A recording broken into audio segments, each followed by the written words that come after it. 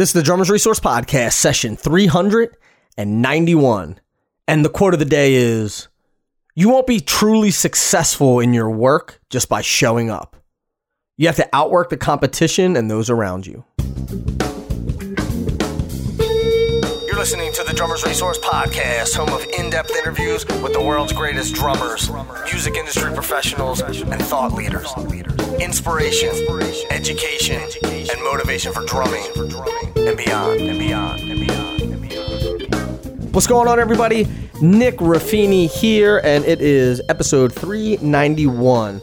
And I hope you're fantastic, whatever day you're listening to this. I would imagine that you listen to this first thing Monday morning. As soon as you get up, you cue it up. But that's wishful thinking on my part. But whatever day you're listening to it, I hope that it's a beautiful day wherever you are. And I hope you're in a good mood. And if you're not, put on some comedy. Turn this off and put on some comedy and cheer yourself up, because you should be in a good mood, because, I don't know, you're alive. You're listening to this. So be in a good mood. Anyway, speaking of Monday morning, if you want something in your inbox every Monday morning from me, you should sign up for my Monday Mix. It's called Nick's Monday Mix, and it is the latest podcast release, but it's also other cool stuff that I find during the week that I think you'll be into. So it may be a documentary, it may be a book, and there's always some new music in there that I'm listening to, and it's just a quick email to give you some stuff to check out during the week. And you could do that. Just go to drummersresource.com/mix and you'll automatically get added to that. It's super easy. And I don't bombard you with emails and spam and all that stuff. I send an email every Monday with Nick's Monday Mix. I send an email on Friday. That's a wrap, and it just wraps up all the content that was released during the week. So you can check that out, drummersresource.com/mix, MIX. And I want to get into this conversation. For me, this is a very, very cool conversation. This is with Jim Bogus from Counting Crows. And I probably have mentioned it on the podcast before. I definitely have mentioned it on Instagram and all that stuff, that Counting Crows, my favorite record of all time is August and Everything After. Granted, Jim Bogus did not play on that record, but that's the record that got me into the band. And I've been a huge Counting Crows fan ever since. I've seen them live a ton of times, got all their records, total fan, legitimate fan. So being able to do this interview was amazing. Even better was that Jim invited me to his home here in the Bay Area. And so we went there and had this amazing conversation. So for me, it was a really amazing thing to be able to do. He's a super awesome guy and has a ton of knowledge. And if you don't know much about Jim, you should we talk about his backstory here, but before he was with Counting Crows, he was with Sheryl Crow, and He's done so much. He's been performing at a very young age. He was in the youth orchestra and all sorts of stuff. So comes from a musical family. We get into all of that in this conversation, but he has a ton of nuggets that you may want to grab a notebook and listen to and write down. And one of the biggest things that he stresses is just work. Outworking people, working harder, being prepared. So that's sort of a theme that runs through a lot of this. And I'm not going to waste any more time. Let's get into it with the one and only Jim Bogus.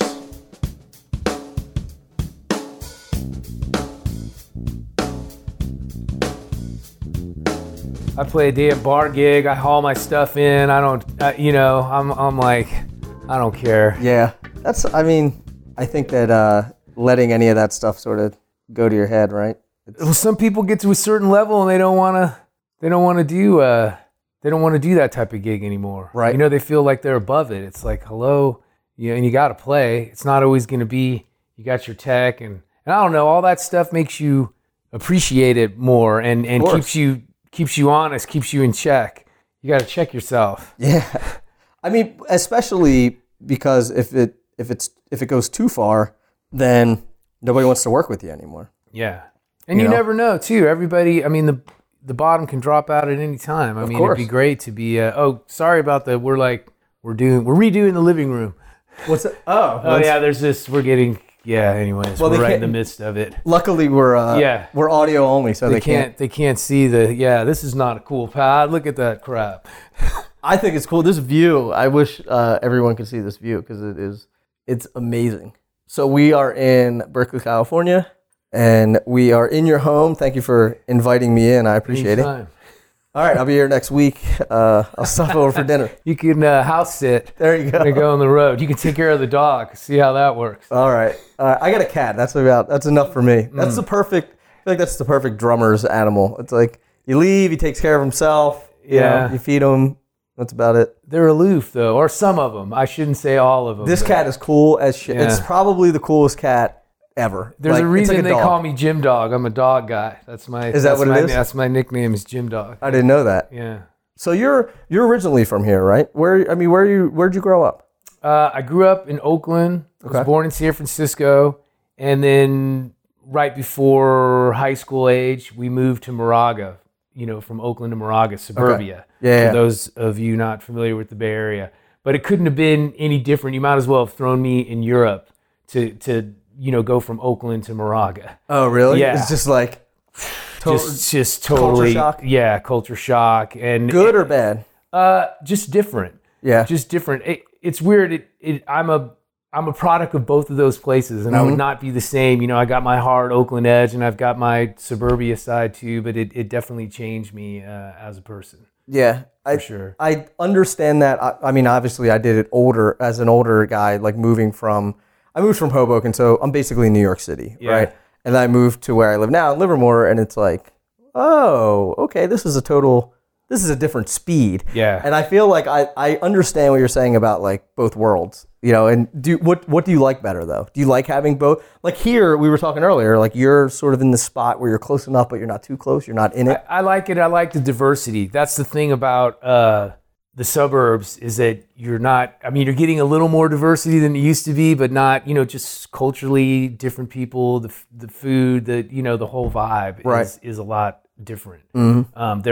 They're way more sheltered. Mm-hmm. It's probably a little different now, but when I moved out there, I was just amazed at how people, it's not really the real world. They got to get you go out to Berkeley or Oakland and they didn't know how to act. They were staring or just things that you take for granted from growing up in these places is kind of street smarts, I guess. Yeah. So for my family, I kind of want to get a little bit of both. Give them both sides of it. I don't want to go on either one. That makes sense. But I'm happy for that time in Oakland. It has definitely changed me. Yeah. How long did you live there? Let's see.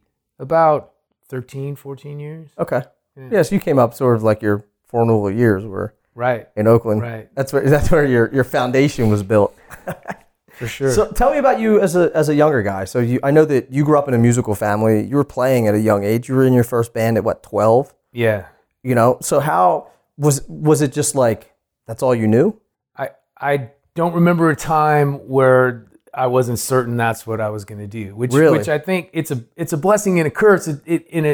I think it's a blessing for sure. Mm-hmm. And I feel like everyone has certain things that they could excel in and have things inside of them that can help them along the way. And then the rest is hard work, but it's just finding those things that you click with. Right. And I knew at an early age, like that was it. I was going to play music. Was that because of the influence? Because your father is it's interesting. It's interesting. My father, he was a trumpet player in the San Francisco Symphony for like 48 years, for forever. Is that a full-time gig? It's a full-time Is gig. it? Okay. I wasn't sure if that's like, you have time off, but it's a full-time gig. It's a great gig. That's one of the top 5 symphonies. And as you get older, you start to realize, okay, there's, 4 trumpet players in each symphony. And that's one of the top, the numbers start to really narrow. Sure. And you realize like, oh my God, my dad has a really heavy gig. Yeah. And it's hard to get in, but once you get in and you get tenure and a contract, it's one of the few jobs in music where you have all those things. Mm-hmm.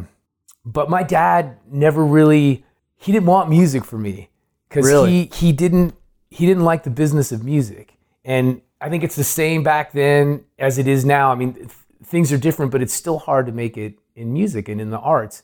And part of that is, the simple math. There's just too many players and only so many jobs. And he kind of felt like if you put half the energy that it takes to be, a really good musician into something else, you can do way better. Right. But when, so he didn't really want that life for me. Mm-hmm. And this is someone who's a successful musician. But and correct me if I'm wrong, but I would guess that he's thinking he sort of won the lottery. You know what I mean? In terms of gigs. Yeah. You know, it's like if you play on the Tonight Show, there's like 3 other people who have that gig. Yeah. There's not 80 of them or 100 of them or a couple hundred of them out there. Is that what he was thinking? Sort of like, I got lucky. I don't know if you're going to get so lucky. It's overall. I just think it's opportunity, and just you got to make sure you really want it. Yeah. When I started to do it at school and do things like that, and this is real heavy to lay on someone at 12 years old, but he could see I was doing it at school and playing in bands, and he said, look, if you want to practice your ass off and study all the styles, maybe you can make a living. And he said, if it's worth it for you for that, then you're going into the right business. If you don't feel that way, just do something else. And that's heavy for a 12-year-old, like, what? But he was correct. And you're probably thinking, what do I need to make a living for? I don't even know what that is anyway, you know? And he used to, even like later in life as I'm touring and, doing really well, I would come home and call him, the first call when I get back from the road. And the first thing he'd say when I get on the phone is, are you practicing? It's like, Dad, But his whole thing was, if you're not practicing, somebody else is. And I'm sorry, music as in life, or I always use sports analogies, it's competition. And you're, as much as it's all love and goodwill, when you go into these auditions and you go into these things, you're competing against other people. And what are you going to do to set yourself aside, to bring some intangibles, and how are you going to make yourself stand out? Right. And you got to outwork these people too. Of course. So he kind of nailed that in me from an early age. The sports reference is something that's interesting to me because, like you said, I don't believe in competition in music in terms of like putting 7 drummers up and judging who the best is, right? Right. But on the other side of the coin, of course, like you have to be working as hard as these other people. And people always ask me for advice about touring or getting gigs and all this stuff. And I've not done anything to the level that you have, but I say, okay, well, go look at all the guys who are doing all the top gigs. That's your competition. Yeah. So can you compete with them? Yeah. Like you have to compete with Steve Jordan. Like he's one of the guys. So they're looking for a drummer, and he's one of the potential people that they can hire, or you, or anyone else. When I auditioned for Sheryl Crow, and I was like 24, 25, I remember going to LA, and as I was waiting to go into the room, I saw all these famous drummers that I knew going in and out, and it made me even more nervous. I'm just, oh my God. And you're already nervous. Yeah, I'm already nervous. Who was going in and out? I can't say. I beat them all. No. Right. But because Steve worked with her too, didn't he? Yeah, he did some stuff later. But he did studio stuff, right? Yeah, I mean, back then, I think he was probably a lot less interested in going on the road. But as you can see, a lot of guys that are doing a lot of studio stuff will also go on the road just to survive. Yeah, I mean, it's a different day. But I think back then, people went on the road a lot less that could make their living totally from studio. Right. I mean, there's it's still happening, but I noticed people that did purely studio stuff, all of a sudden you see them on the road, and that's been, and guys that were like, I don't go on the road. Yeah, you do if you want to eat, but it's tough. So anyway, then when I got in the room, it was the same as everything you do. It's a couple people in a room playing music, and once we started playing, I started to forget all the nerves and just started to do my thing, and I'm grabbing the mic, I'm singing, and and also I prepped properly for that gig, which is, there wasn't much time, but that's another big point. Like when you get these opportunities and they only come around once in a while, you have to make the most of them. Right. And there's so many people, and I talk about this all the time with younger people, but that just, when they get an audition, they'll take the attitude like, well, I'll do the work after I get the gig. But then it's too late. You only have that one moment to show, what you're made of, your work ethic. I mean, you're showing a lot of things just in that one moment. And if you come and you didn't, really totally know the songs, I mean, what is that showing them? Yeah. And, for me, when I got the call, and usually these things are always last minute, I had a session set up and I decided to call the people, tell them what was going on, and sub out of the session because I wanted to spend every moment I had working on these songs to do the best that I possibly could. And that's all you can ask of yourself. Prepare the best you can, go in, do the best job you can, and then that's it. But if you go in and you didn't take that time, and then you didn't get the gig, you're going to be second guessing like, oh wow, I should have, What if I worked harder, whatever it is. Sessions will come and go, but that thing, that's a once in a lifetime opportunity. Yeah. I love the fact that you said preparing beforehand, because I think so many people, like you said, figure, I'll do the work after I get the gig, or developing, whether it be a practice routine or habits and all this other stuff. They're like, well, sure, I would do that if I was that guy. Like, if I was playing, all I did was playing full time, I'd be practicing a lot more. And it's like, no. You have to, the practicing comes first. Then that's how you get to that point, not the other way around. Like, you can't develop the habits after you become the person that you want to become, if that makes any sense. Yeah, for sure. So tell me about the audition a little bit, because I'm guessing that's, I don't want to say it's a rare occasion, but most guys don't get hired from cattle call auditions, right?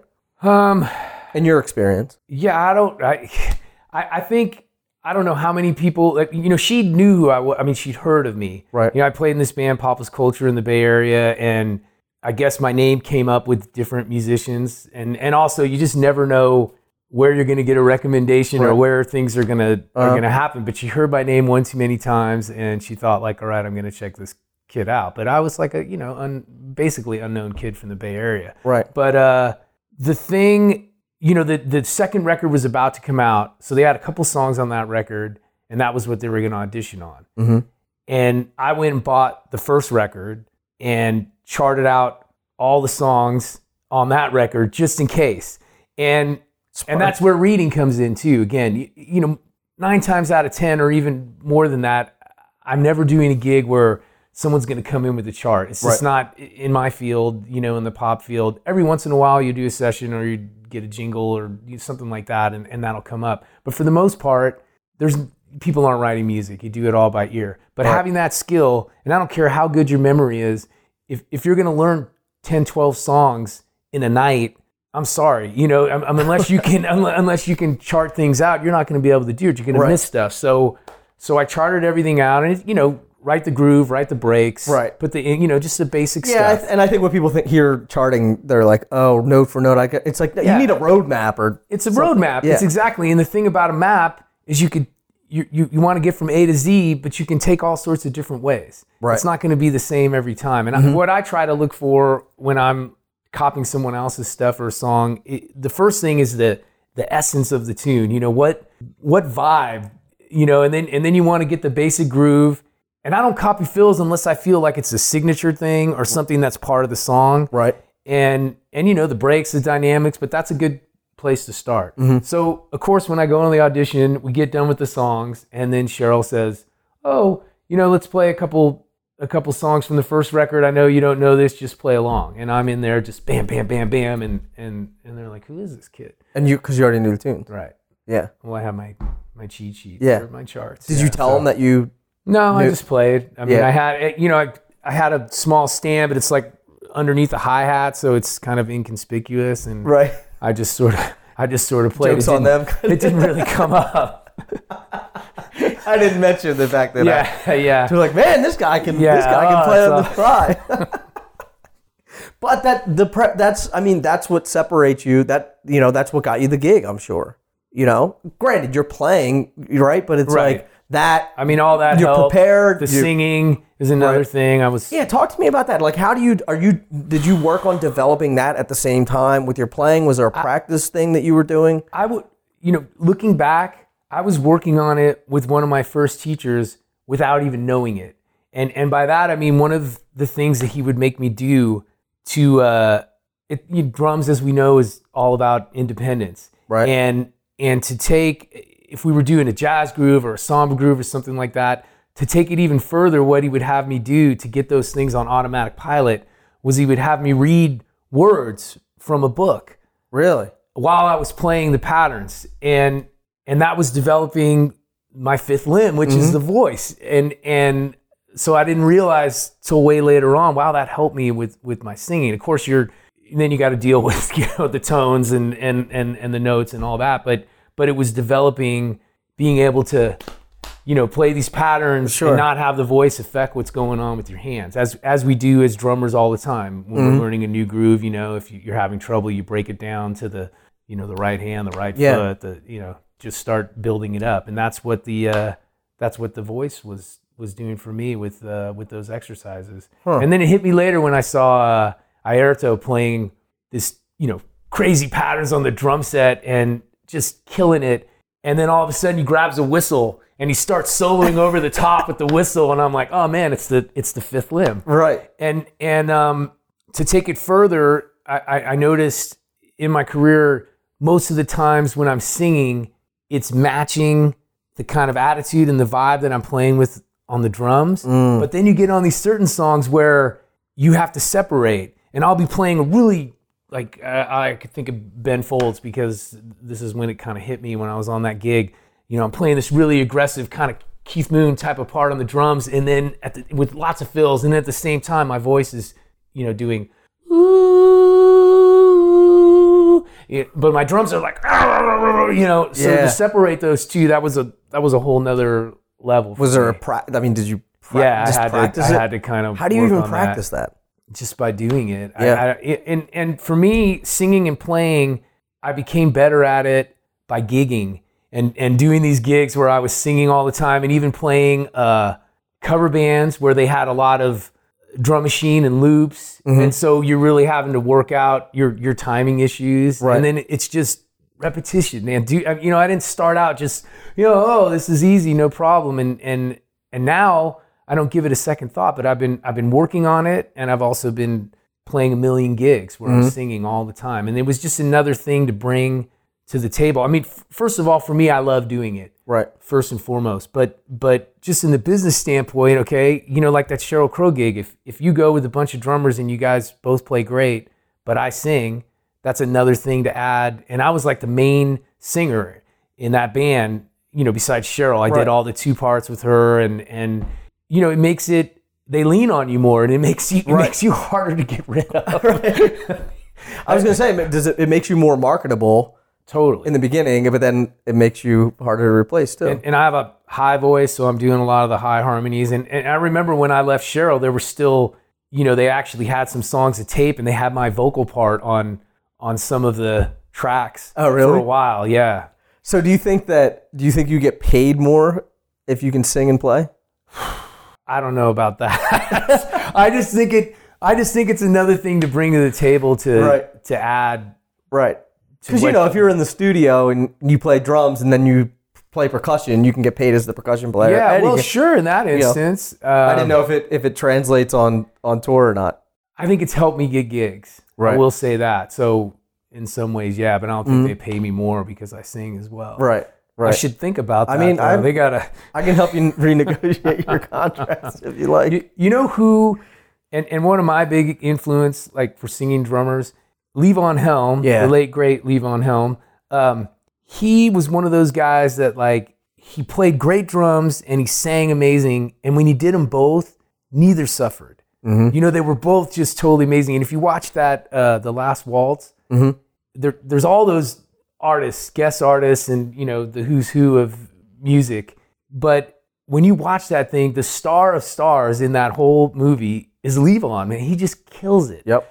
And no overdubs. Everything was done as he was doing it that night. And that guy, he was the coolest guy too. It really fun meeting him and being able to do some things with him. Oh, you met him in the day. With Sheryl, man, we met everybody and got to play with everybody. Yeah. Oh yeah, you played with like Prince and like all sorts of people. I mean, every night you would just be looking up and thinking, like, am I sitting here, playing with Keith Richards or Clapton or Prince? And you just want to just sit in every night? She loved the legends and they loved her, and especially at that time. So we would invite them all the time. And we did also, specials where we had guest play. We do things for VH1. We did a big thing at Central Park where all these, Sheryl Crow and friends, which they were trying to imitate what we did on the road, which was have people play with us all the time. What's it like playing with Prince? Oh man. I mean, to play with your heroes and get the thumbs up for them, it gives you a lot of confidence. It makes you, obviously. Sure. I mean, early on when we were doing a thing with Levon Helm and Steve Winwood was there, and I don't know, a bunch of other ones. Emmylou Harris. Anyways, James Taylor, he was there too. And we were doing a rehearsal, and Levon was playing Mando, and I was on drums. And James Taylor kept wanting Levon to play drums, which was cool, and he kept asking him. And I'm sitting back at the drums like, hello, I'm right here, I mean, after once it was fine, but he kept doing it. Right. And in my head, I'm thinking like, shut the F up, James Taylor, like. And finally, Levon said, "Who invited you anyway?" Yeah, James Taylor. And finally, Levon goes, James, I think my man Jim has got it all taken care of back there. And I was, I'm 25-year-old drummer, just like, yes, you're like, thanks. And just to get that vote of confidence, and later we got to hang out, and coming from the man like that, it gives you a lot of. A lot of self. I think he's a really underrated drummer. Oh yeah. I mean, I don't know if he's underrated because I feel like people in the know, right? But his name doesn't get brought up a lot when we're talking about great drummers. And I mean, the guy sang, he wrote, he played drums, he played like he's one of the most musical drummers I've ever heard in my life. I don't know. I just think he doesn't get the recognition he deserves. Yeah, I would agree. So playing with some of these guys, I remember when I was younger and I would go see concerts or go to like a baseball game or something. Mm-hmm. So, right, and you see all these people, they're like your heroes. And it doesn't really register until you're like on the way home. And you're like, oh man, I was literally just at a concert seeing all my heroes. It's amazing. And you start to think about like, oh, I should have taken it in more.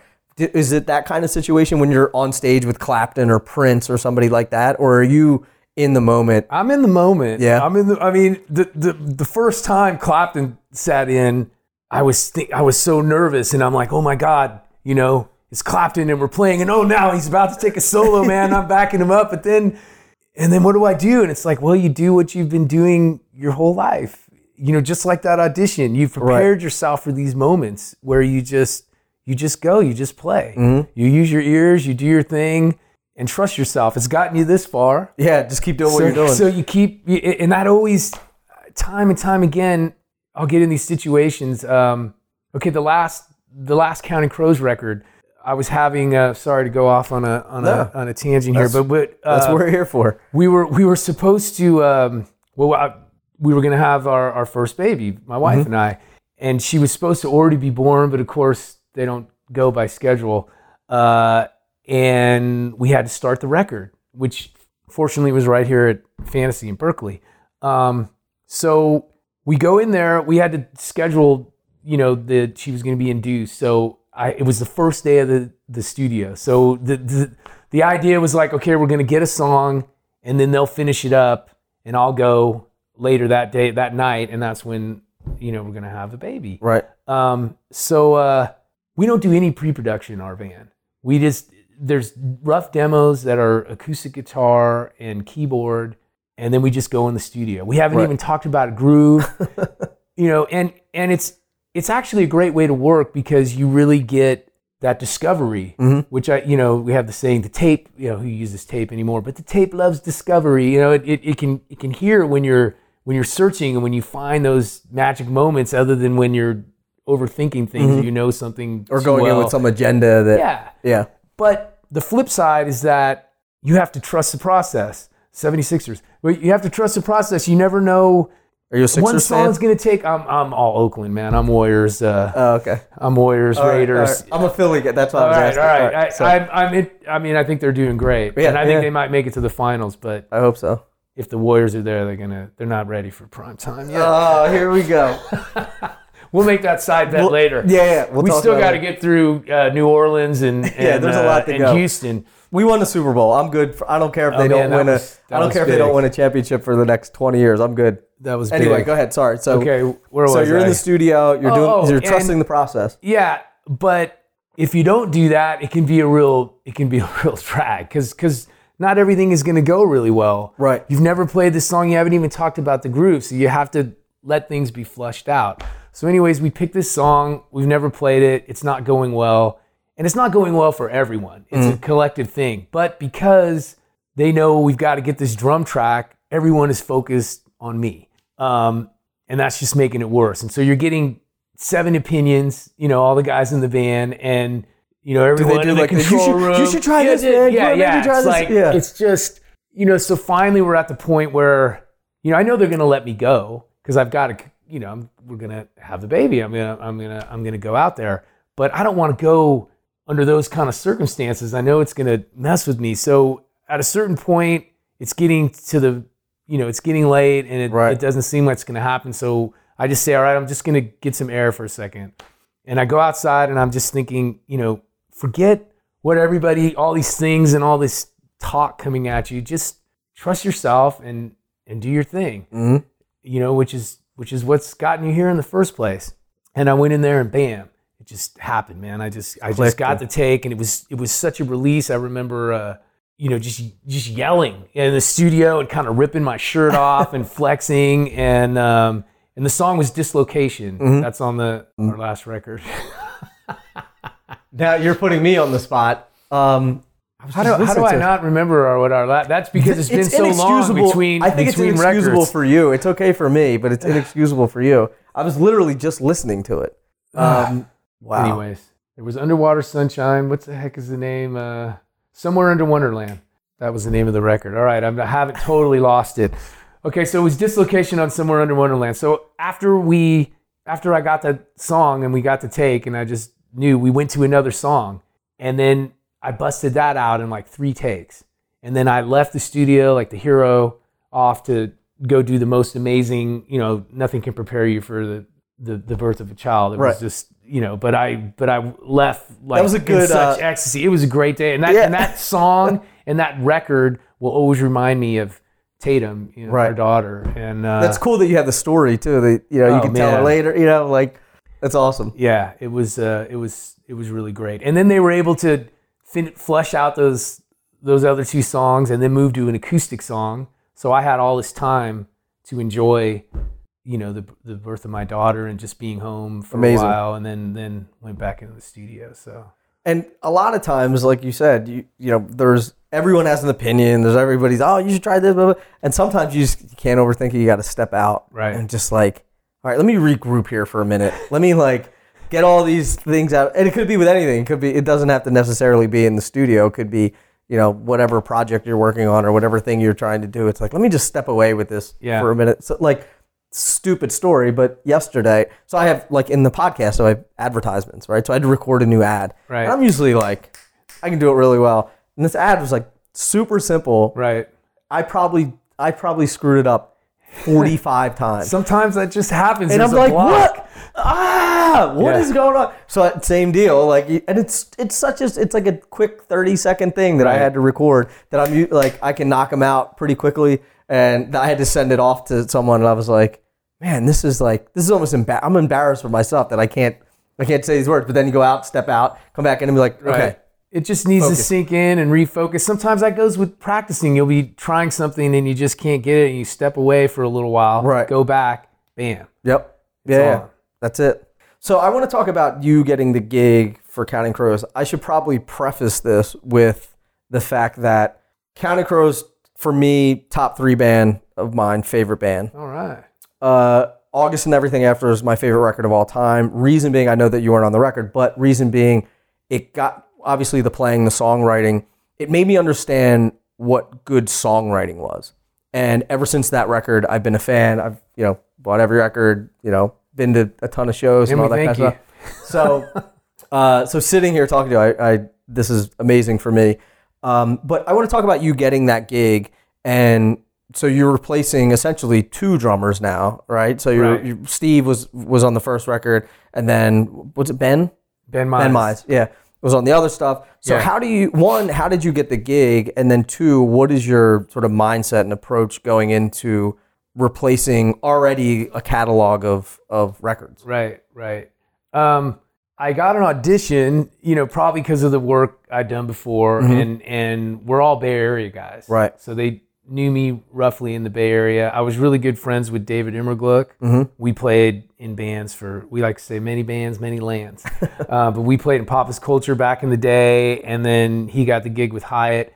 Immer actually played on August and Everything After. Oh, did he? And then they offered him to be in the band. And our records, Papa's Culture and Counting Crows, back in the early 90s, both of our records dropped at the same time. We both had, sold out gigs at Slim's. And Papa's Culture was kind of all over the map, stylistically, which back then was not cool. Not cool. Like, no. You go in the record stay in store. Your lane. Well, they didn't know what to do with us. Everything was very categorized then. Right. I mean, the last 10 years would have been a great time for that band because it was, reggae, rap, dance hall, rock, Latin. It was all these things mixed in, female and male singer. I'd go in the record store. One record store would have it in the rap, the other in the reggae. Nobody knew what it was. Do with us. Yeah. And I feel like Sublime is kind of that way. Yeah. I mean, I guess they're technically ska, but I don't know, they're rock. There's a lot of bands that have made it with a lot of styles in the lap, but back then, man, it wasn't happening. And I knew the label was really behind Counting Crows. And I told our guitar player, you need to join this band. I mean, the songs were great. Obviously, the band was awesome. Adam was a great singer, but they also had the backing behind them. You would go to the mall to buy a pair of jeans, and in that bag was a cassette of Mr. Jones. Really? I mean, yeah. I knew it was on. I mean, they were getting the push, and they were great too. And he didn't do it, and Counting Crows went up and up and up, and our band Papa's Culture went dive bomb down. But why didn't he join? Why did he just? I don't know. Did he get asked to join as a member or just to go on tour? No, to join as a member. And if he had done that, probably Dan Vickery never would have been in the band. And we'd have 2 guitar players instead of 3, and I'd be making more money. No, but he ended up coming back into the band later. Right. So I knew Immer, but Immer Gluck, when Bowman, now I'm going way back, when Bowman left the band, or actually he got fired, but whatever. And I've talked to him about that. And I'm like, why'd you get fired? And he was like, because I was a dick. Yeah. He was like, I was. And... and I love Steve. So the beginning of the end was them bringing in Fongheiser to play Mr. Jones. That was, he didn't like that song and it wasn't working out. Yeah. And they brought him in and that ended up being the biggest hit. Yeah. Right. And then Steve that was wasn't the on beginning of the end of that. Yeah. I mean, you got to play some songs you don't like. I guess. But, that was a tough. Yeah. I don't know what went on with those guys. I know that Adam and Steve were clashing a lot, and that happens. Yeah. But whatever. They made the choice. Yeah. And for the record, I had him on the podcast a while ago, and he was like, I was a dick, and then he was like, now, I mean, I feel like he's like a totally different guy than he used to be. I don't know how well you. Well, hindsight is hindsight is always. Well, did he say that he got fired or that he left? Yeah. No. He was honest. He was extremely. I don't know if that's out there. They always say we decided they never. No, he's like, when I left the band, he's like, well, when I got fired. Yeah, for sure. But I don't know. I love Steve though. He's great, man. And he's a great drummer. So just for the record, I'm very fond of Steve. But yeah, he was honest and open about it. Right. So when that went down, every drummer in the Bay Area was trying to get an audition because they were huge. And I didn't get one. Were you trying to get one? Oh yeah. Yeah. And I knew Immer Gluck too. I was trying to get in, and then, fast forward later when Ben left and I got the gig, I asked Adam, hey man, back in the day, why didn't I get an audition? And this is so Adam, Papa's Culture, he loved Papa's Culture. And we opened for Counting Crows at the Fillmore. Right. Did you and Adam know each other or no? I mean, just sort of loosely. He knew I was a drummer in that band, and I knew some of the guys in the band, but not really well, other than Immer Gluck, who wasn't in the band at that time. But then he joined about that time. And Adam told me he didn't want to break up Papa's Culture by having me play in Counting Crows. Really? And I'm thinking to myself, well, don't do us any favors. Back then we'd been dropped by our label. We were struggling. It was like we had nothing going on, and who knows what would have been different if I had gotten the gig. But they're 10 years later. Yeah, I mean, you probably could have done both, maybe. Do you think, or no? What both? play in. Oh yeah. I mean, Papa's Culture was on its last leg. But I never would have done Cheryl then if I had gotten that Counting Crows gig. Valid point. So you never would have gotten to play with Prince and Eric Clapton and Levon Helm. Counting Crows doesn't have cool people sitting in like Cheryl did. So it all kind of took it, right. So how did you get the gig? At the end, when Ben left, I got an audition, but it was just like in the Cheryl days. It's like a ton of different people. Mm-hmm. You go in, and then they had a second call, and I guess they narrowed it down between myself and Gorman, the drummer for the Black Crowes. Oh, okay. And we went back and auditioned as they were playing at the sound check, where they were playing a gig around Christmas at the Warfield. Oh, okay. Mm-hmm. And then they had a meeting and they decided on me. And I'm still with Cheryl at this point, and Mm-hmm. we're just on a break. And Adam at the gig introduces me as the new drummer, like on the mic. And I haven't even talked to Cheryl yet, or even decided, I'm going to do this gig. The only reason I even considered it, because Sheryl Crow was such a great gig for me, and but it's not a band member. Right. And I think I always got studio cuts with Cheryl, but she used a lot of different people in the studio. Mm-hmm. And you want to be the guy. Yeah. But she didn't like to rely on anybody too much. Mm-hmm. So when I first started with her, there were guys in the band, which was back in like 96, 95, 96. There were guys that were in the band before me that had never even gotten a track on a record. Really? And they lost their gigs eventually. Now I came in, kept my gig, and always got some tracks on the record. So Mm-hmm. so it was and I was really featured and singing all the time, and right. so it wasn't really. I mean, I'm something guessing I wanted that's to leave. like that would allow you two to have a better working relationship, right? If you're sort of collaborating on, like, you're singing with her and all that sort of stuff. Yeah, for sure. But you want to be the guy. You don't want to be sharing. I mean, it hit me once when there was a song that she did in the studio that was spliced together with 3 different drummers. And that just kind of pissed me off. Like, who does that? Right. I mean, whatever works. Like, wait, that's not me on the chorus. Do you really need to splice 3 drums like Steve Jordan and then Right. it just. Who was I? I was talking to somebody else about the same deal where they're like, oh yeah, it's me on the verse, but the bridge is somebody else and the chorus is someone else. Whatever. I mean, that's the way music is made now. It's all Frankenstein together. Right. Counting Crows, we're a dinosaur going in the studio and playing all together and getting the take. I feel like that's how music should be made. Totally. But but is it made that? I mean, how often is it? I should have done this a long time ago, but I'm in the midst of making a drum studio downstairs for that, so I can record and have people send me stuff and whore myself out on the internet and do more recording, because I got to make it happen myself. There's only so many. I get called for some sessions around here, but there's only so much in the Bay Area. It's not LA, it's not New York. And the days of people flying me somewhere and putting me up to do, they got to really want you. Right. There's so many great players everywhere you go. This is just a way to, and it's not the most conducive way to make music, but it's the way that most music is made nowadays. I mean, I think that there's pros and cons to it. Like, sure, you can have someone who's in New York that's really like, man, I really want you on my record, and I can send it to him and he can cut it and send it back to me, and he doesn't have to leave his family. I don't have to fly him out here or whatever it is. Oh, it's great. The technology's great. But then to be like, well, I'm going to take your snare and I'm going to move it over here and then take this and put this over. It's like, well, then don't put my name on the record. I mean, ideally, are you going to have a pen name, like a quote unquote pen name? So like, if they use your tracks, but they chop it all up, it'll be like Steve McJones or something. I don't care.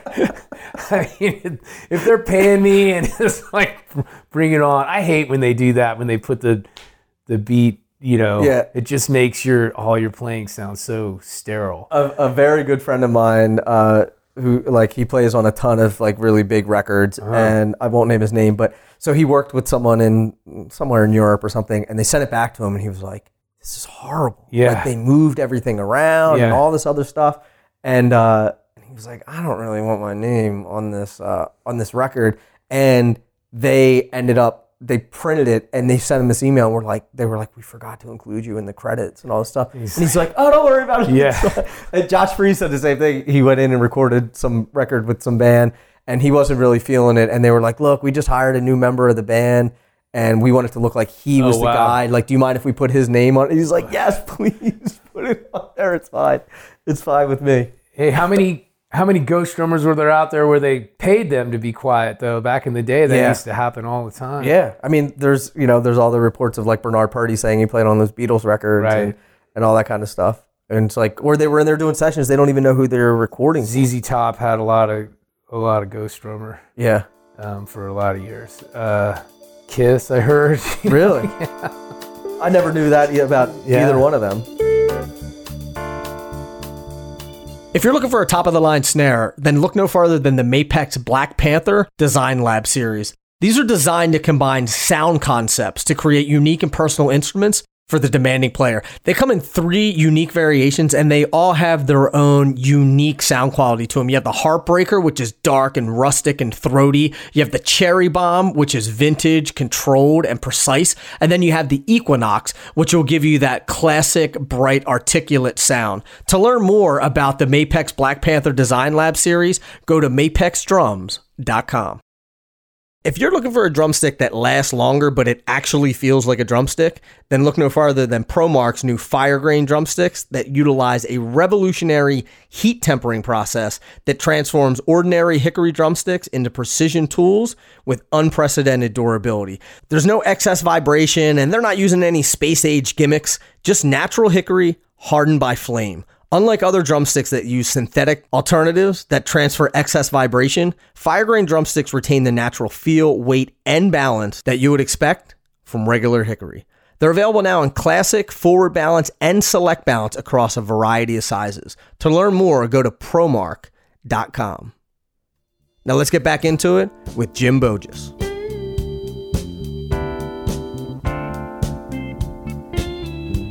So we were talking about... I got way sidetracked. We were talking about Counting Crows audition. Talking about the Counting Crows audition. Yeah. We were talking about... Man, we sort of like... It's me, man. You get one thing and I just go... Whoop. No, I dig it. So talking about being the guy, right? So you're in the band or you're not in the band. That's why I made the decision that I was going to check this out, Counting Crows, because I've always been a band person. Right. I mean, that camaraderie and just being the guy and making the records, plus on the business end of things, there's more ways to get paid. I mean, you're a band member, you get merchandise, you're going to be in all the pictures. And I also knew as much, I mean, I wouldn't say loyalty that I have with Cheryl because I was there 8 years, but I felt like she felt that I was the best person to do the job. As soon as she wakes up one day and doesn't feel that way, you're gone. You're gone. Right. There's no, and so, with the band, you don't want to be anywhere where you're not wanted and they will get rid of you, but it's a lot more difficult. But you're just part of the whole process. Right. And with Cheryl, there was only certain things. I mean, it was as much of a band type of vibe as it could be with it being Sheryl Crow. And that's a credit to her that she knew that it would only improve the product and make her look better to feature everybody and have it as a real band vibe, not everyone hiding in the corner. Like the Dixie Chicks tour, I played with them on the Fly tour. That was like, we were a backing band. They made us wear all black. And I remember the first gig, they said the band was skillfully hidden. And that's what we called our band. After that, the dressing room would always say skillfully hidden. And it was a great band, but it was about the 3 girls. It wasn't that type of vibe. I think about, big name pop acts and stuff like that where, sure. I mean, it's a great gig. Like if one of those people called me, it would be hard to turn down playing for Katy Perry or something like that. But I think I know I'm the same way you are, where I'm like, I want to be in the band. I want to collaborate, but I'll do all of it. I'll do the shit work too, that no one wants to do, and I'll spend the hours in the studio and build the band and all that kind of stuff too. It's also musically. I mean, there are some really gigs that you could come across that musically maybe not your thing, but the pay is really well. So then that's a whole nother question, right? And I'm not above playing some shitty music or you do the best that you can with it. I wouldn't say shitty, And I wouldn't say that I would be above, playing a gig. I don't know how long I would be able to do it. Fortunately, I've never been in that position. Right. Because I've always done gigs that were musically really great. Yeah. So I've never had to make that choice. But I'm not going to sit here all high and mighty and say, well, I would only do the gigs that, if I needed a gig and it wasn't the best musical gig and it paid well, I would do it. I don't know how long I could do it before I'd want to slip my wrist. Right. But I bet I could last a while. Yeah. Because if you've got to survive, you've got to survive. It's business. And still, at the end of the day, going out and playing in front of 30,000 people is probably better than, any other thing. Yeah. I mean, you can get, and I've talked to guys, again, I can't mention names, but that are in gigs where the bands have changed, gotten more commercial and, they're not even playing on the records. Right. And it's, everything's done with sequencers. Like musically, they're just not into it, but it's still a huge gig. And, they're not getting their fulfillment, but but the business side is happening. Yeah. And they're making all sorts of money. Or they can use it to leverage other things to make money too. But my advice to that is like stay in it, and on your side time, do other things that are more fulfilling for you musically, right. And you don't have to worry as much about the bread. But unless you have another gig that comes along that's paying a lot and is musically great, do not give up that big gig, because as we've seen, it's hard to get another big gig, and people think, okay, I leave this and, Pearl Jam is going to be knocking on my door. Right. It's not so. Nobody cares. And this is from someone who's done big gigs and out there, swimming with the sharks. It's like, it may get you in the door, but no one really cares what you've done before. You got to keep earning. What have you done lately, and what can you do for us? And you have to keep earning it. And for me, it was also nice to get in a band and have some security. But it's also so-called security, because I like to always say we're all one step away from the Ramada. It's like, you gotta keep earning it. But it's nice to have, be part of something and not be looking over your shoulder. Well, I was going to ask you, how does that change sort of your mindset in your day to day, where you're not hustling for gigs, you're not wondering if the phone's going to ring, and you're in, you have a full-time job, and it's with a band that you're a member, and you own part of the band. That's it. It's a corporation. You're in there. It changes everything. Yeah. And back in the day, and there was a time where I would go from gig to gig, and it was going on. I was drummer for the female stars, man. It was Cheryl, Dixie Chicks, Stevie Nicks, Amy Grant. But that won't last forever. Right. I mean, you're always looking behind your shoulder and looking ahead. What's going to be the next gig? Mm-hmm. And you come home and you're like, all right, nobody's called me. It's stressful. And just having that security of a gig and not worrying about downtime, because we're always going to do our summer tour or hopefully Right. I mean, even this, you never know how much longer do we have. I mean, one of the things I looked at, and it was a big decision to leave Cheryl. Mm-hmm. But I was going to do it to be a band member. But you don't know what you're getting into, because every gig is a different set of problems, like any other job.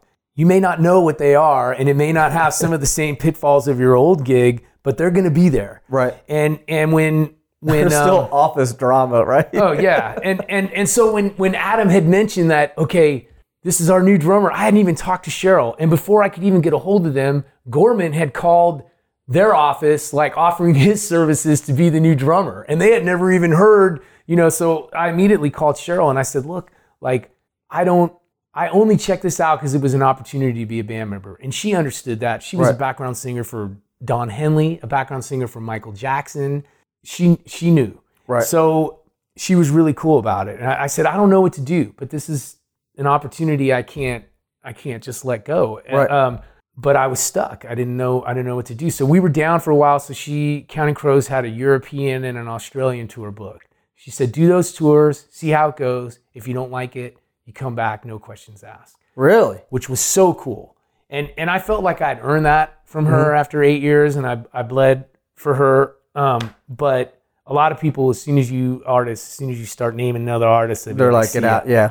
So I was able to do Counting Crows with Sheryl Crow to back up, if it didn't work out. And then as long as I could, I was playing both of them. Mm-hmm. And, Counting Crows was kind of trying me out too.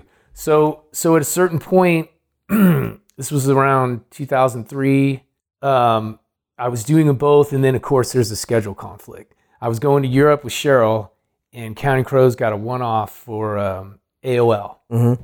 And the manager calls me up, and he's like, "Well, we got this big corporate gig," and I'm like, "Well, I've got the European tour." I said, if I cancel this tour with Cheryl and do this gig, that's burning a bridge. Like, she's gonna know I'm really gone. So if I'm gonna do that, I have to be a band member. Right.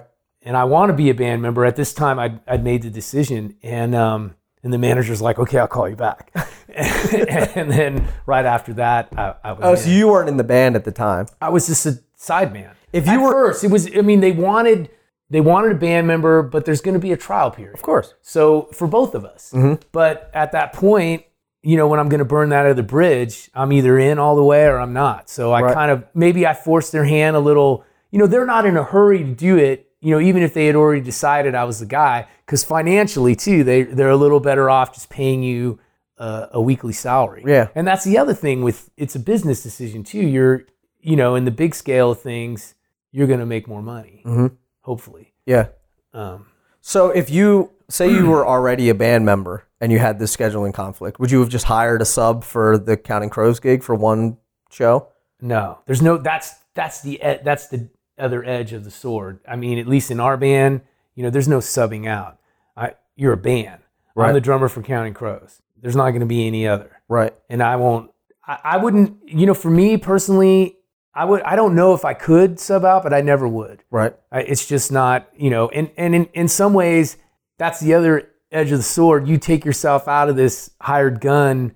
If I work with anybody, it's with the understanding that if Counting Crows gets a one-off or a gig, I've got to go. Yeah. And because you're still doing sideman work too, right? Yeah. Yeah. But it's not at the same level as I was, before. How many days? Like tours. I can't just go out. If I do a tour, like what if Counting Crows gets a one-off? I gotta. You gotta go. I gotta leave right in the middle of the tour. I mean, you can work it out. Right. How many dates a year are you playing with Counting Crows? It varies. This year probably like 4 months solid, and then some one-offs. Right. Some it's like 6 or 7. Mm-hmm. If you average everything out, it's probably half the year. Right. But some years are busier than others. Of course. So it's never, and as we've gotten older, we're not a young band. We probably don't work as much. It'll get busier when we do our next record because we'll tour more places. But, we do our summer tour. That's where we earn our bones and get paid. And then we'll do a 3-month tour this summer, 25th anniversary. And then we'll do a little Europe. Mm-hmm. And that's about it, other than the little one-offs and things like that. Right. So, No, that makes sense. yeah. So we touched on it a little bit. What's your approach to replacing someone when you're coming in, especially on some of these records are like seminal recordings and are well-known records. Like I don't know how, like August and Everything After sold how many records, like 20 million or something crazy. A lot. A lot. Thank God for that record. It's a good record.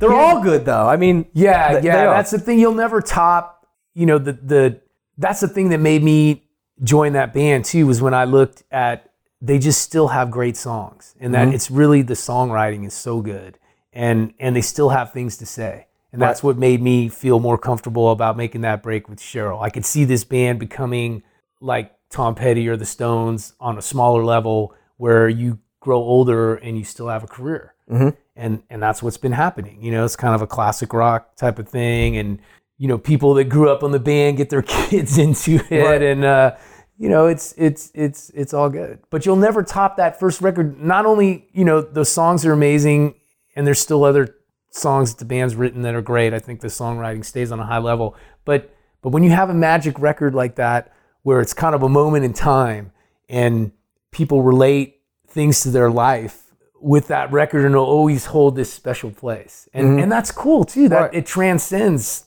things. It's tough for some people to deal with having a record like that, because you're always about what you're doing now, not what you've done back there. But no matter what, it's impossible to top that record and that moment in time, that kind of magic that happens when there's a signature record like that. So, you got to embrace it. You got to kind of, That's the way I look at it. You still do the newer stuff and you change it up, but you give them some of the things that they remember too. And you've been in the band since what, 2006? 2003. 2003. Yeah. So like you've been in the band longer than anybody else, drummer wise. Yeah. You know, so now do you sort of like, okay, you look back and say, you know what, I'm going to pay homage to that, but this is my band.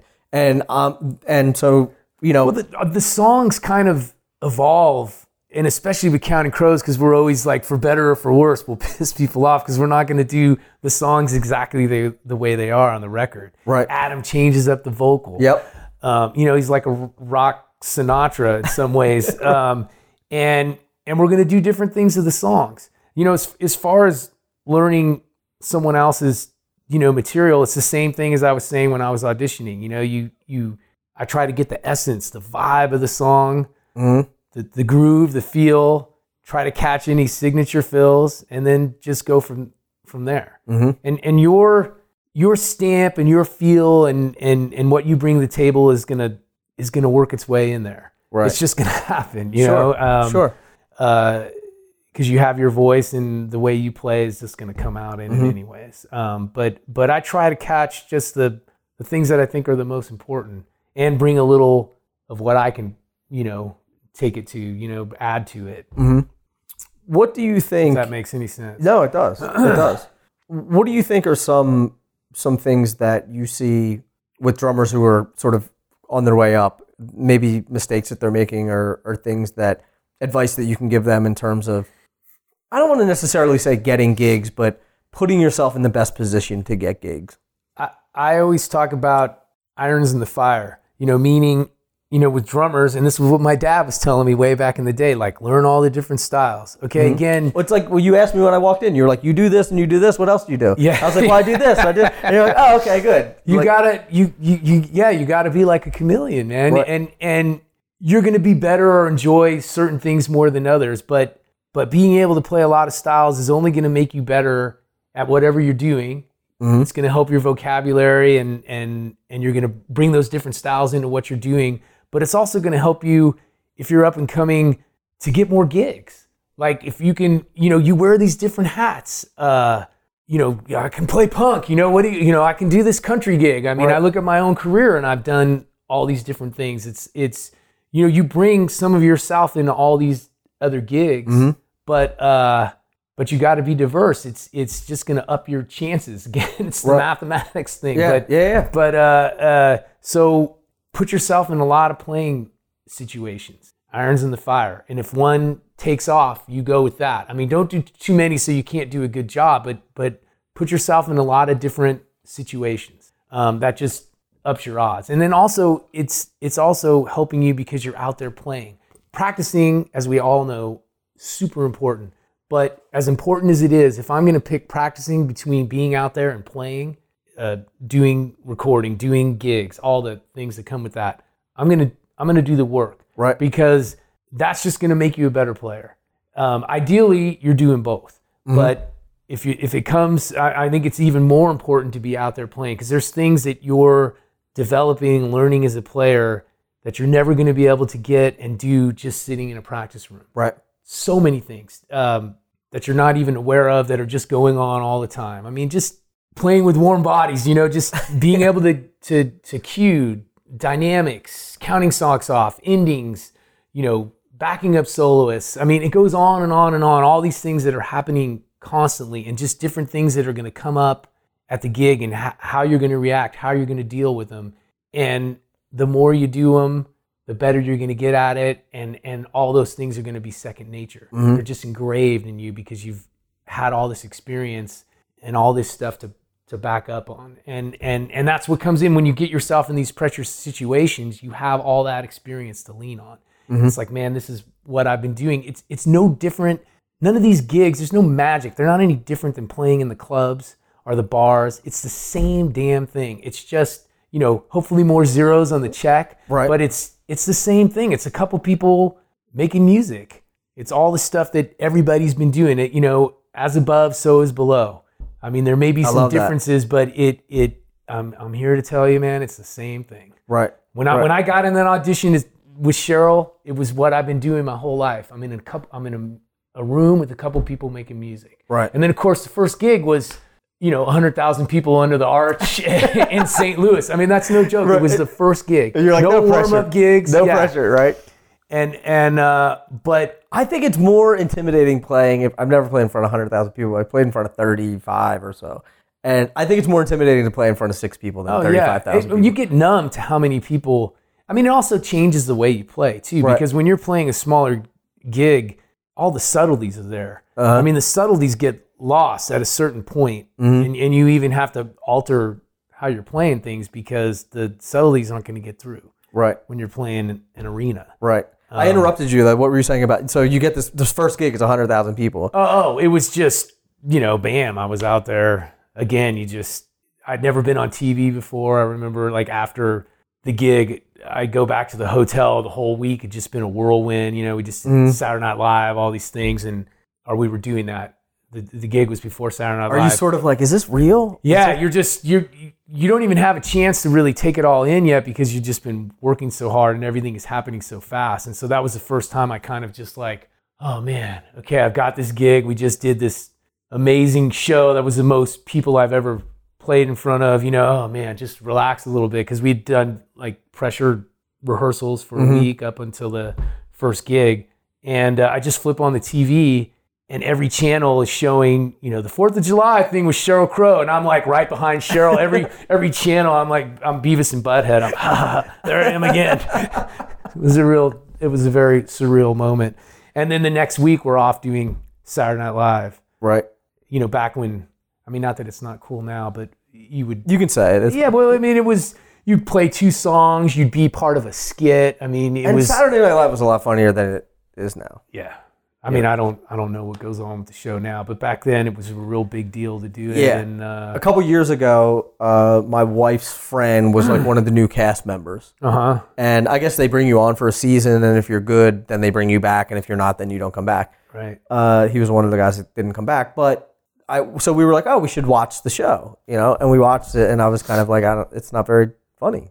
I just don't think it's, maybe I shouldn't put that on public record, but you suck, Saturday Night Live. I don't know. I used to, when I was younger, I watched it and it was great, but it's hard to keep up that kind of level and the cast change and right. All our favorite, look how great the Simpsons were for so many years. And then, that eventually things are going to fall off a little bit. Yeah. You can only produce that level of stuff. Except for my band, Counting Crows.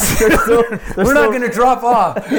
Still doing it. And putting out good music. You can see when we're out on the road, speaking of keeping the quality up, I can tell on nights when you're not going to feel like playing every night. And when people are a little tired or, and I start the pep talk, before, you like those fluffy pillows at the Four Seasons, this is where you earn it. Because every gig, it may just be another gig for you, as corny as this sounds, but it's the one night someone has a chance to see you. So you owe it to them and just your respect for the music to give everything you have every night. And I've always done that. And I'll be the first one to admit some nights are going to be better than others, but it's never going to be for lack of trying or mailing it in. I don't even know what that is. You just go and you give everything you have.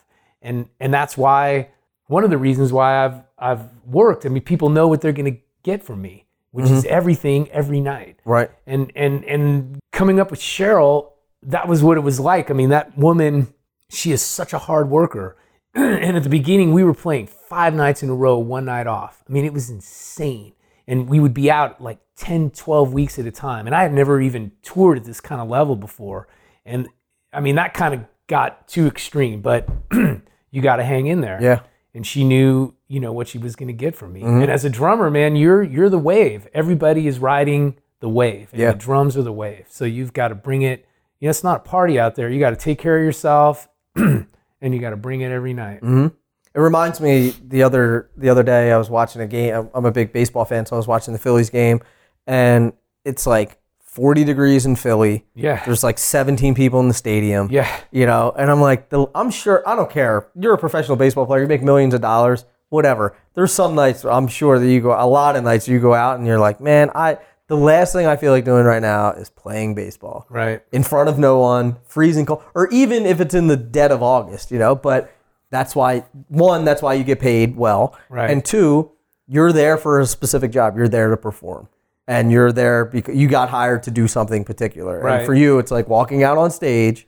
And I'm sure that walking out on stage, even if you don't feel like playing the gig, by the time you walk off the stage, you're like, man, that was fucking great. Yeah. You know? And it's great. And even those, it's interesting you say, okay, there's no one in the audience. You have to, I feel like it's better. You don't want to rely on the audience and things like that for your inspiration. Mm-hmm. I mean, when it's exciting and there's a lot of people and you're getting feedback from the audience, of course that's great and use that.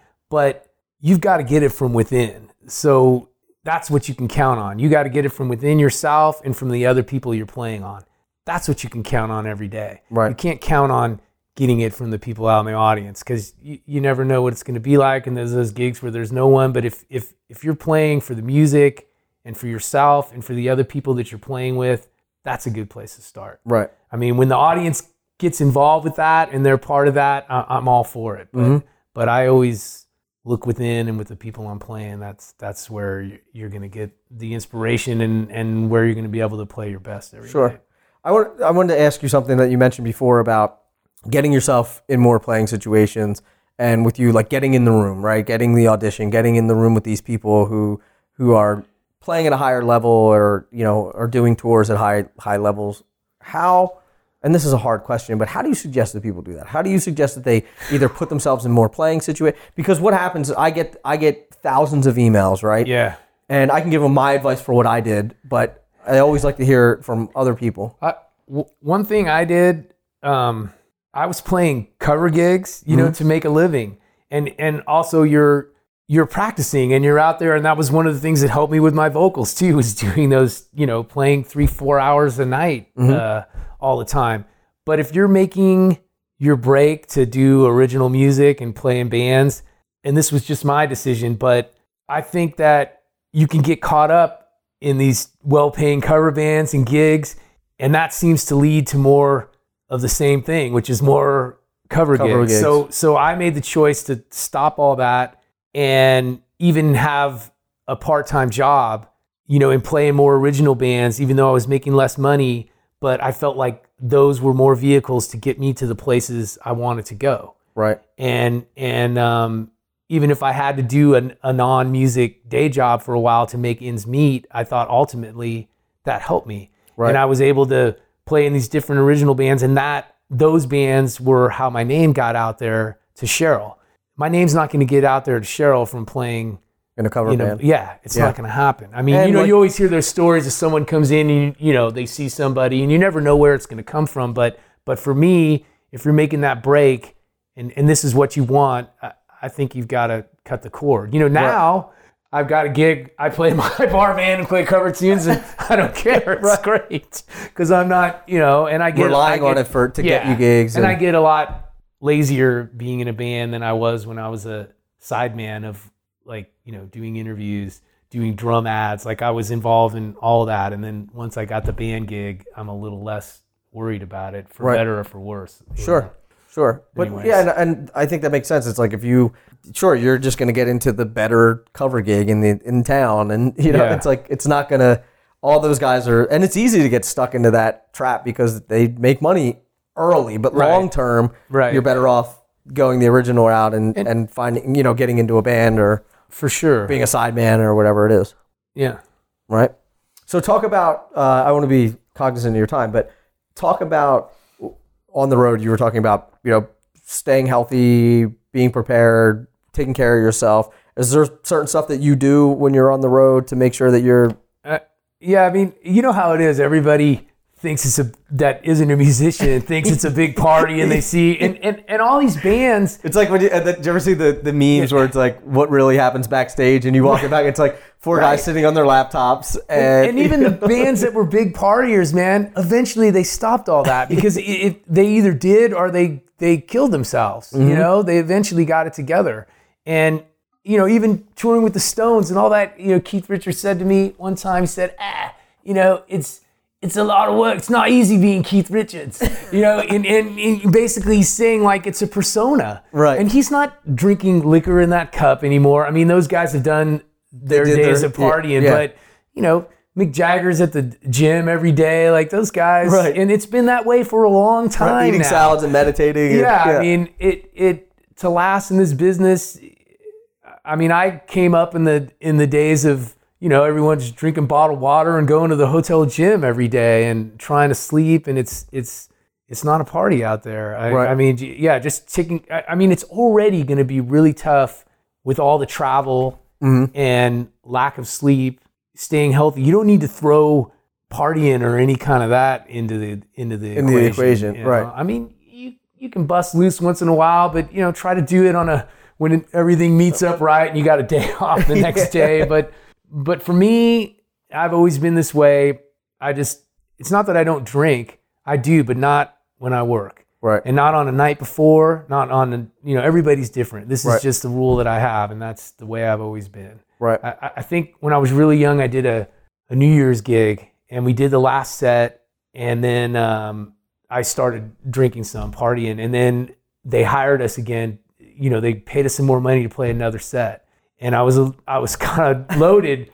And I remember the guys in the band during the set, like turning around, looking at me, and I was so like ashamed and embarrassed. And you're like, I didn't know they were gonna. And I promised myself I would never put myself in that situation again, because I felt awful. I mean, get it, man. For me, when a lot of people, some people think they sound better when they're drinking, but that's because they're drinking. That's because they're drinking, and then they hear the playback, and it sounds like crap. For me, my thing is I'll have one beer per set. That's it, right? So if I have more than that, my hands feel like concrete, and I just can't play, and I don't like it. And now most of the time, it's like, you know, the show's over, and it's like, oh, I don't have anything, you know. So I agree, man. You know, maybe a drink after the show or something. I barely have time to, even if I wanted to, grab a drink. You know, when I play with my bar band at home, like we play song after song, I have to worry about drinking water before and after the gig because I get dehydrated, man, because we just don't stop playing. Right. You know, it's kind of, and when you've done that, going out on the road playing a 2-hour set with or 90 minutes to 2 hours with Counting Crows is nothing. Yeah. It's easy. Yep. And you don't have to lug your gear. Man. Yeah. That's a good luxury to have. It's good.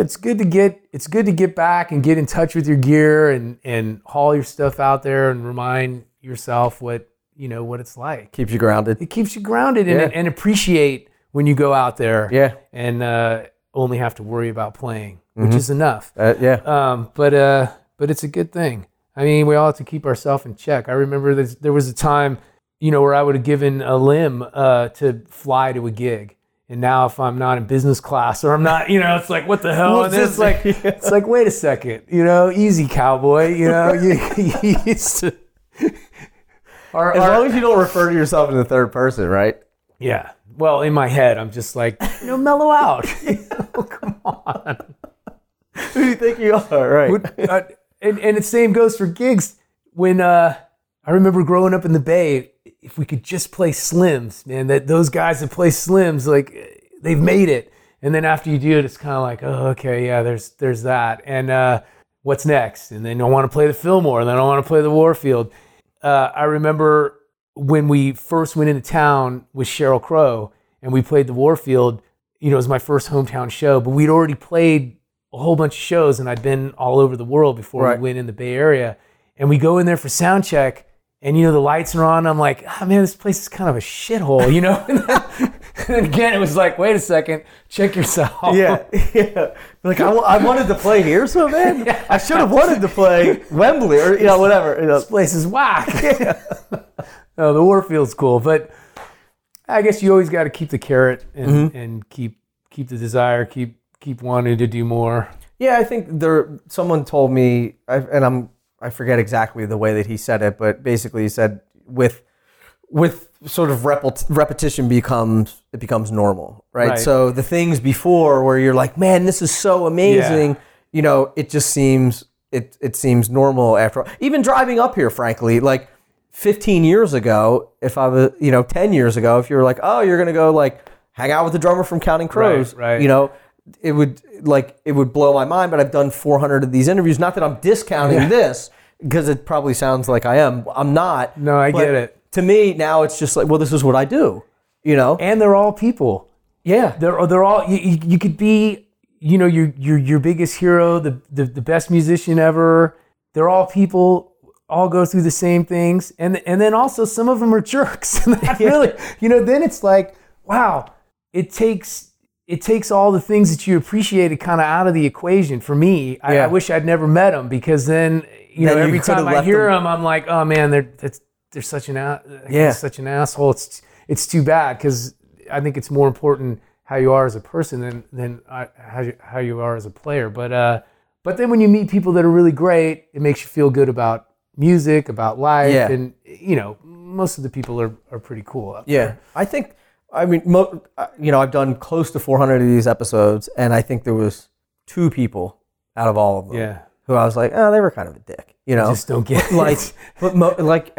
But I think there's a reason why people are in the position that they're in, because they're cool, because they're not like, you got hired for Cheryl because of your playing, or you got into Counting Crows because of your playing. Yeah. If you were a dick, you wouldn't be there long, no one would work with you. It's as important. We didn't touch upon that, but it's as important as you're playing, if not more. Yeah. Especially when you're talking about being on the road and being on the bus and all the time you have to spend. You've got to, just like the drummer has to navigate a lot of things on stage and supporting the singer and the dynamics and the soloists and the endings and making sure everybody's got their parts, and you're running things back there. You also have to deal with all these personalities off the stage, right? And different people are going to need different things, and just being able to get along with all these different folks, it's a big part of what you do out there. And not only that, but all the crew people and the whole organization. It's you got to have those people skills, and you got to be able to I actually work harder if there's someone out there that I dislike than I will with someone that I like, because I know, because it's an effort. I'll put an extra effort in to kind of just make sure things are smooth, right, as much as I can. Sure, And I always say that the playing is, you have to play well. Yeah, that's grant. That's a given, right? Yeah, it's like there's a million great players out there. So how well do you gel with the band? How are you cool? Are you easy to work with? It's like you're living on a bus with someone it's like having a roommate.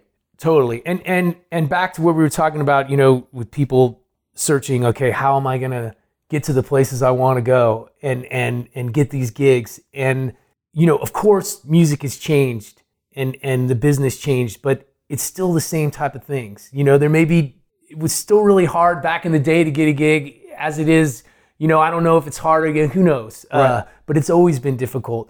But I think the same things apply. If you work really hard and you're good at your craft and you keep plugging away through the disappointments, because they're going to be there. It's like, getting punched in the stomach and you get the wind knocked out of you and you keep standing up to get hit again. Eventually, and I believe this and I know it, you won't be denied. There'll be a gig out there. There'll be something. I feel like, and this isn't always individuals' faults, but life takes people away from those goals, whether they have a family or they have to make money. But there was a certain amount of time where I lived with blinders on. Right. And it was like, I'm getting to this goal that I have, or I'm going to die trying. And that's kind of what it takes. Yeah. Because it doesn't happen overnight for hardly anybody. It's just a long process. But I really feel like, and I was asking the same questions. I'm working at Best Music in Oakland, and I'm playing in all these bands. What do I got to do? What do I got to do? And the answer was exactly what I'm doing. Just keep on the trail, stay the course.